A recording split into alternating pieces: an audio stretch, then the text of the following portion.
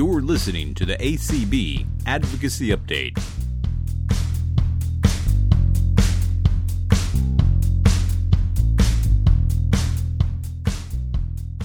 Hey everybody, it's Claire. Welcome back to another episode of ACB Advocacy Update. I'm Claire, the Advocacy and Outreach Specialist here at the American Council of the Blind. And this is Clark Rockfall, the Director Advocacy and Governmental Affairs for ACB. Thanks everybody for being with us. We'll do some of our usual housekeeping at the end, but again, we always want to encourage you guys, check out acb.org. If you want to become a member, you can find out everything there. If you have any issues or questions, feel free to email us at advocacy@acb.org. We want to hear from you guys. And again, I'll say this later, but I always want to put that out there so you guys know that we are here to hear from you guys. So today we're really excited to have a guest be on our show, somebody that we work very closely with in the greater disability advocacy space. So we're going to go ahead and jump in. And Carol, why don't you introduce yourself? Hi, everyone. Thank you so much for the opportunity to participate today, and Claire, and for ACB's work and leadership. I really enjoy getting to work with you and others. My name is Carol Tyson. I serve as the Government Affairs Liaison for the Disability Rights Education and Defense Fund, or DREDF, because that is a mouthful. DREDF is a national civil rights law and policy center. It's directed by individuals with disabilities and parents who have children with disabilities. Our mission is to advance the civil and human rights of people with disabilities. We work towards a just world where all people live full and independent lives free of discrimination. DREDF is based in Berkeley, California, but it does national work. We were very active, and most people know us as a group that was a leader in the passage of the Americans with Disabilities Act. Yep. But we continue to have really amazing policy advocates and lawyers in California that work on healthcare, housing, education, and transportation. That's great. How long have you been working at DREDF, Carol? I have been there just over, probably a year and maybe 4 or 5 months, so not too long, but really proud to work there. Great.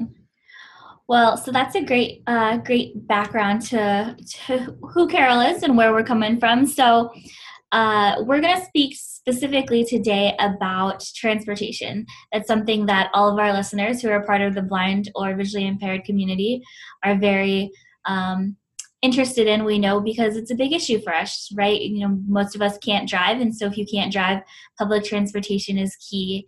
And depending on where you live in the U.S., it's more or less available, just depending. And so, for instance, one of our imperatives that we're working on this year that we talked about at legislative seminar is autonomous vehicles. It falls under the transportation umbrella. So transportation is something that I'm really fortunate to serve on a task force with Carol as a co-chair through the Consortium of Citizens with Disabilities, CCD. So I am really lucky to be the co-chair with Carol and Lee Page as well. The three of us are co-chairs for the task force. Do you mind telling, Carol, everybody what CCD is? No, not at all. So CCD, or the Consortium for Citizens with Disabilities, is the largest cross-disability coalition for organizations that serve and represent the concerns of people with disabilities. It has roughly at any given time 100 national organizations that make up the coalition. We work together to advocate for federal policy and legislation.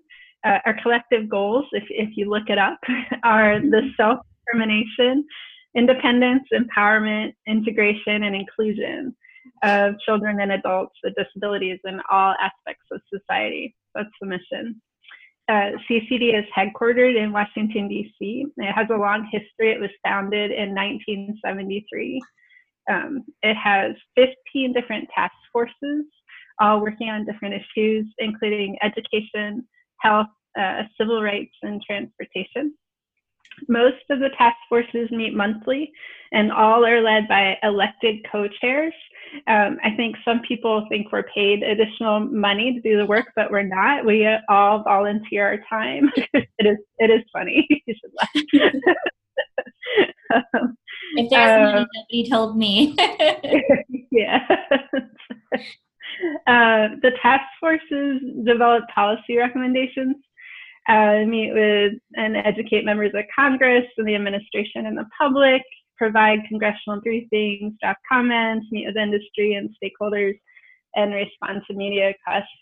I think they play a really crucial role in policy development here in DC amongst the disability community, because I think there also is sort of a belief outside of the disability community that we all sort of live the same lives as people with disabilities and have the same perspectives. And we know that's not true. We all live different and have different opinions about policy and bring our unique perspectives from the different communities that we represent. And the task forces provide a space for us all to share those perspectives, sometimes debate, and find consensus about what we can work on together and what we want to advocate for.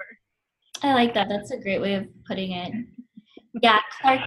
So Clark and I both serve on different task forces. Like I said, I'm one of the co-chairs for transportation, but I also participate, for instance, in the rights task force or the social security task force.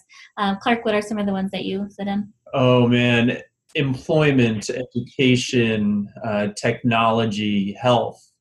So Clark and I are, on a monthly basis are going to these various meetings, and they're such a great venue for us to, put in our 2 cents and advocate for the blind community, but also just to hear about what's going on and be able to play a role in what's going on in DC and in the national scene, and just to network with other advocates, to find out what's going on, to be educated. So it's a really, really invaluable tool we have here in DC. And to Carol's point about consensus building, a lot of times here in DC, there could be a policy issue that comes up, and if different members of the disability community go to the Hill with different messages, some members or staff will just throw their hands up in the air and be like, I'm not getting in the middle of this food fight. You all go back, figure it out. So when the disability community is able to speak with one voice and put their weight behind a single policy position, it's really powerful, and it makes the job of our elected officials a whole lot easier. Definitely. Great. So transportation, that's the topic of the day. Something I'm personally really passionate about, and I'm sure Clark would agree, and Carol, you would agree. So let's talk transportation.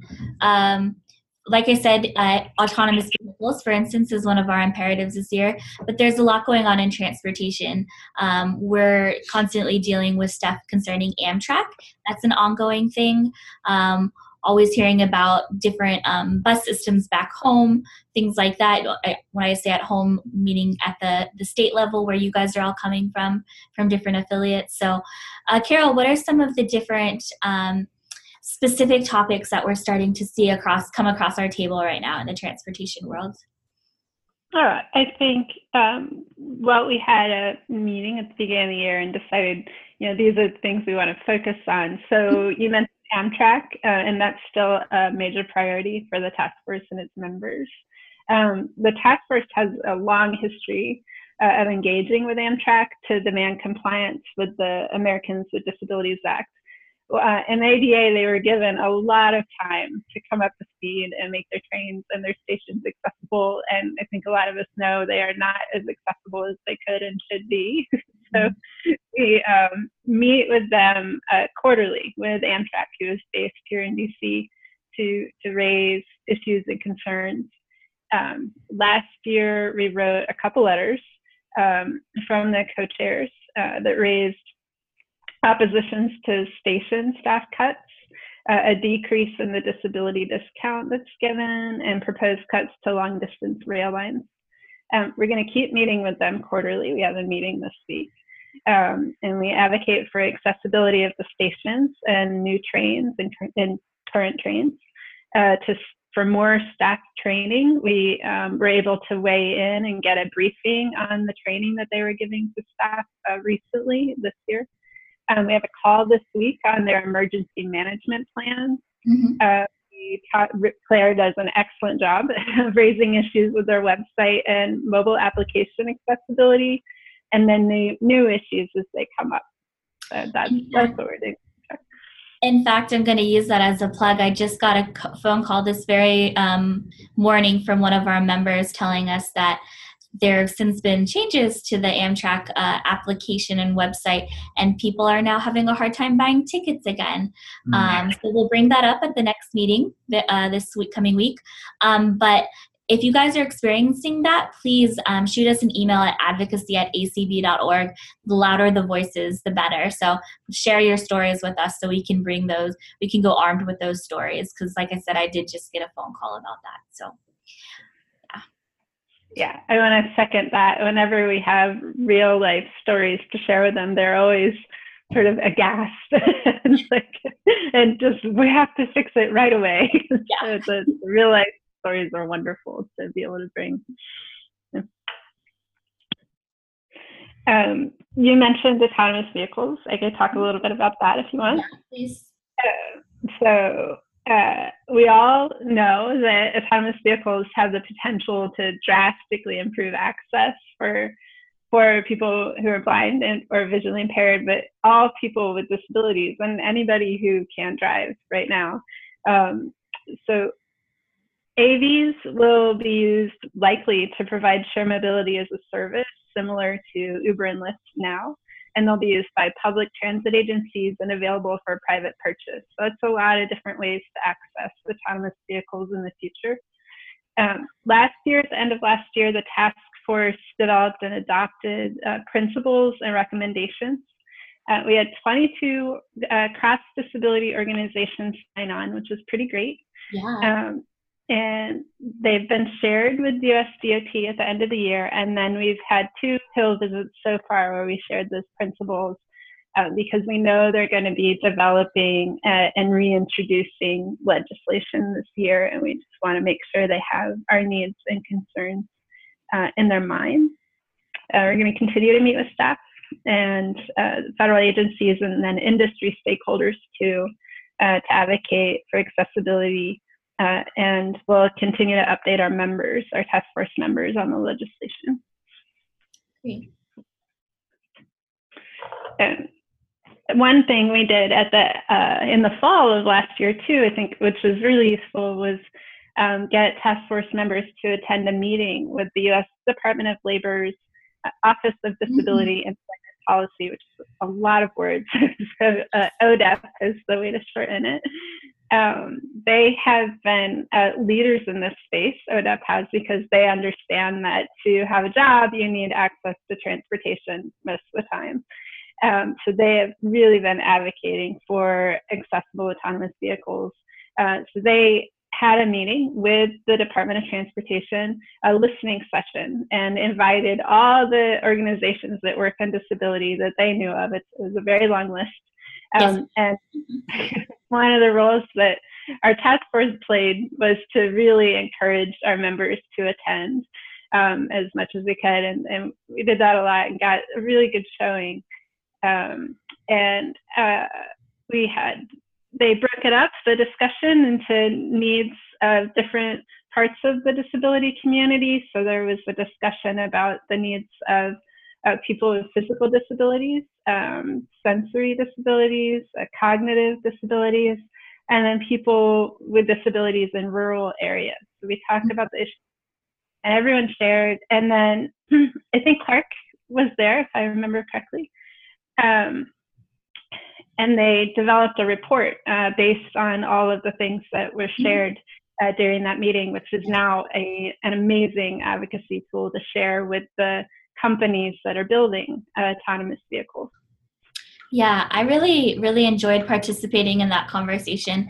I think we were really able to bring the perspectives of all different types of disabilities to the table, from different, like you said, rural versus urban, just different perspectives that, no one group could have. So it was really helpful to hear from everybody. And I agree, the report that came out of it, I think, is really, really important. So. And yes, I was there, albeit a different lifetime and in a different capacity. But in speaking to how autonomous vehicles could help increase employment possibilities for people who are blind, it directly relates to the work that we're here doing for ACB as well. Yeah, definitely. So yeah, there are meetings that happen outside of the task force with autonomous vehicle manufacturers, but also transportation providers across the board. So Uber, for instance, or the companies that operate scooters and bike share. And one thing that the task force can do is let our members know that those meetings are happening. And even if we're not convening them, make sure that people are able to attend if they want. So those will be happening throughout the year and coming years as well. Carol, at ACB, we have two separate committees, one on transportation and then one on environmental access. And just touched on scooter and bike shares and public rights of way. I was curious if you could talk a bit how those two play into each other for having a truly accessible and ubiquitous transportation infrastructure. Yeah, absolutely. So I think the transportation industry is undergoing this giant shift. It's not new. It's been happening for about, I'd say, probably 5 years. We're thinking about mobility instead of transportation. So just being able to get, from where you are to where you want to be, and maybe, walking or using wheelchair and using public transportation that we've thought of traditionally as buses and being in a personal car. But it's really shifted over the past 5 years. To thinking about new mobility services and shared mobility. Those are sort of jargony words, but including using a bike or a scooter or something like Uber or Lyft, so on-demand services. And those are all just ways to get people from their home to the transit station or to their destination. We've been advocating, a lot of the disability community has been advocating to make sure that all of those services are accessible as they can be to people with disabilities, but also that they're not interrupting access for people with disabilities at the same time and having unintended consequences. So I don't know, here in DC, I think we were one of the first cities to have the scooters and the bike share. Mm-hmm. We're kind of an incubator of sorts, which is good, I guess, if you do policy, because we get to find out about it right away. And then try to scramble to develop some stance on it. And I don't know, it was overnight. We had 6 new dockless bike share companies throw their bikes on the streets last year. And then right after that, those dockless bikes were pretty much replaced with scooters that we see here in DC everywhere. Mm-hmm. And I think it depends on which company you talk to, but their goal is really to make sure that people have access and that people have access to transportation that they enjoy, and people will talk about sort of less pollution and happier riding, but they don't always really push those riders to leave the scooters in places that aren't going to block access. So we've seen a lot of the scooters being left in the middle of the sidewalk, or the bike shares being left in front of an elevator to a transit station. And it's been really difficult and frankly quite dangerous for members of the disability community.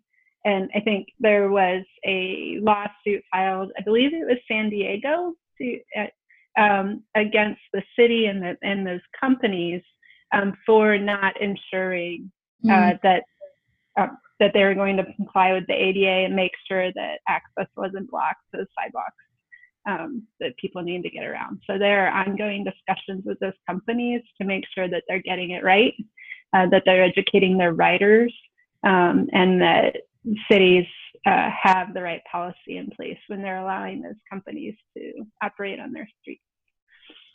I think that's such a great example of, like you were saying, how transportation has just changed so drastically over the last 5 years, and I think is only going to continue to evolve. It just looks like so many different things now, and I think that's why it's even more important that those of us in the disability advocacy world stay on top of transportation, because it looks like so many things, but we all need transportation, right? In order to get to where you want to go or where you need to go, you need transportation, and we need to make sure it's accessible and safe and efficient and affordable for everybody. So, yeah, absolutely.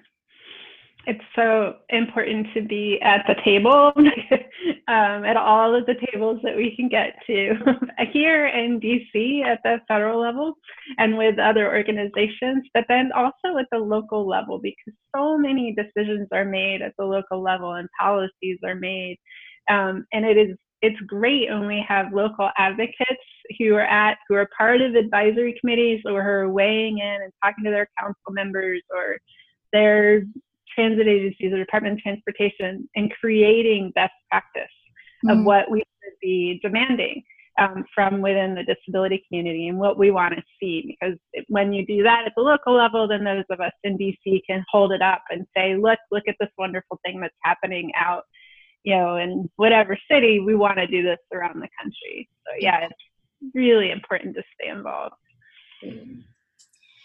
Yeah, so those were just a few examples of some of the transportation issues that are, being seen and dealt with. But as members of ACB, those who are listening, if you guys have any other issues that fall into the transportation realm, please contact us. Please let us know. We're always working on these issues here through our office. Through the task force, we have that, extension now of organizations to lean on and get support from and advice from, and come together to create solutions. So please reach out to us, with any issues. Like I said, getting that call this morning from somebody about Amtrak, although it was really frustrating to hear, I was really happy that member thought, you know what, I'm going to call and we're going to talk about it and we're going to do something about it. And that's what we're here to do at the national office. So please let us know if you're having any transportation related issues, that Clark and I can put our heads together and see what we can start to do. So.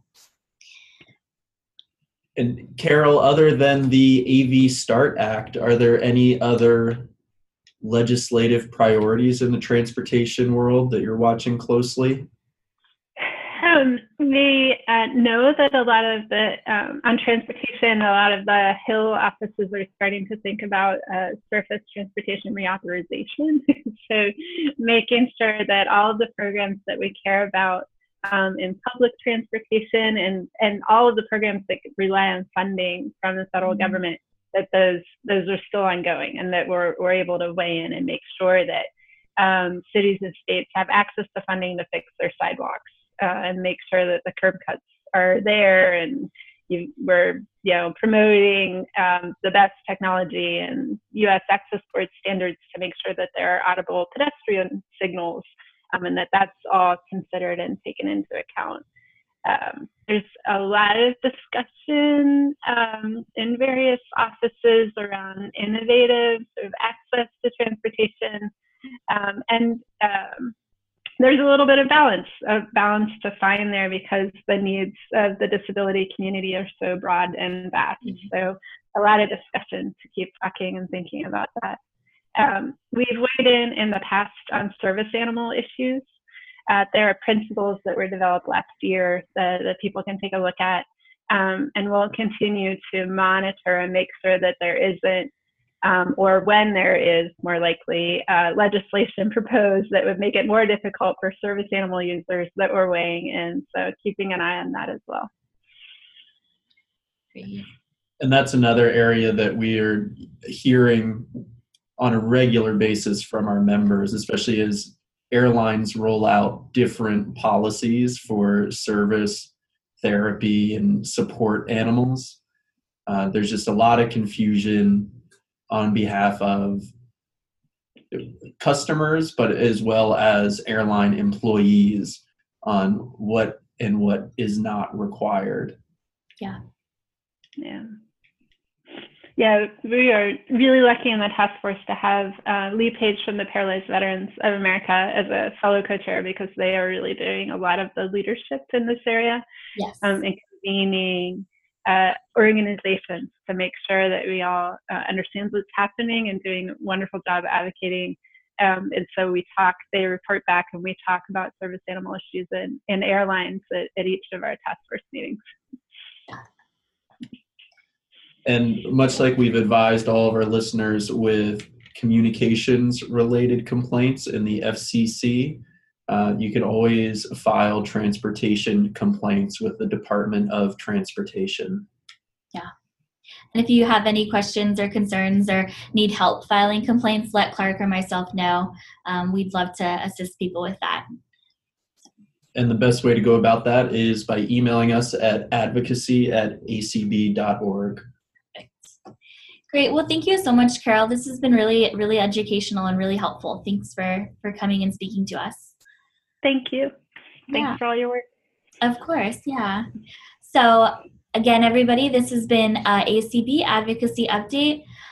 We've said it before, but we'll say it again because it's so important. If you have any issues or questions or concerns, or just want to reach out to the national office, email us at advocacy@acb.org. You can always give us a call here too. You know where to find us.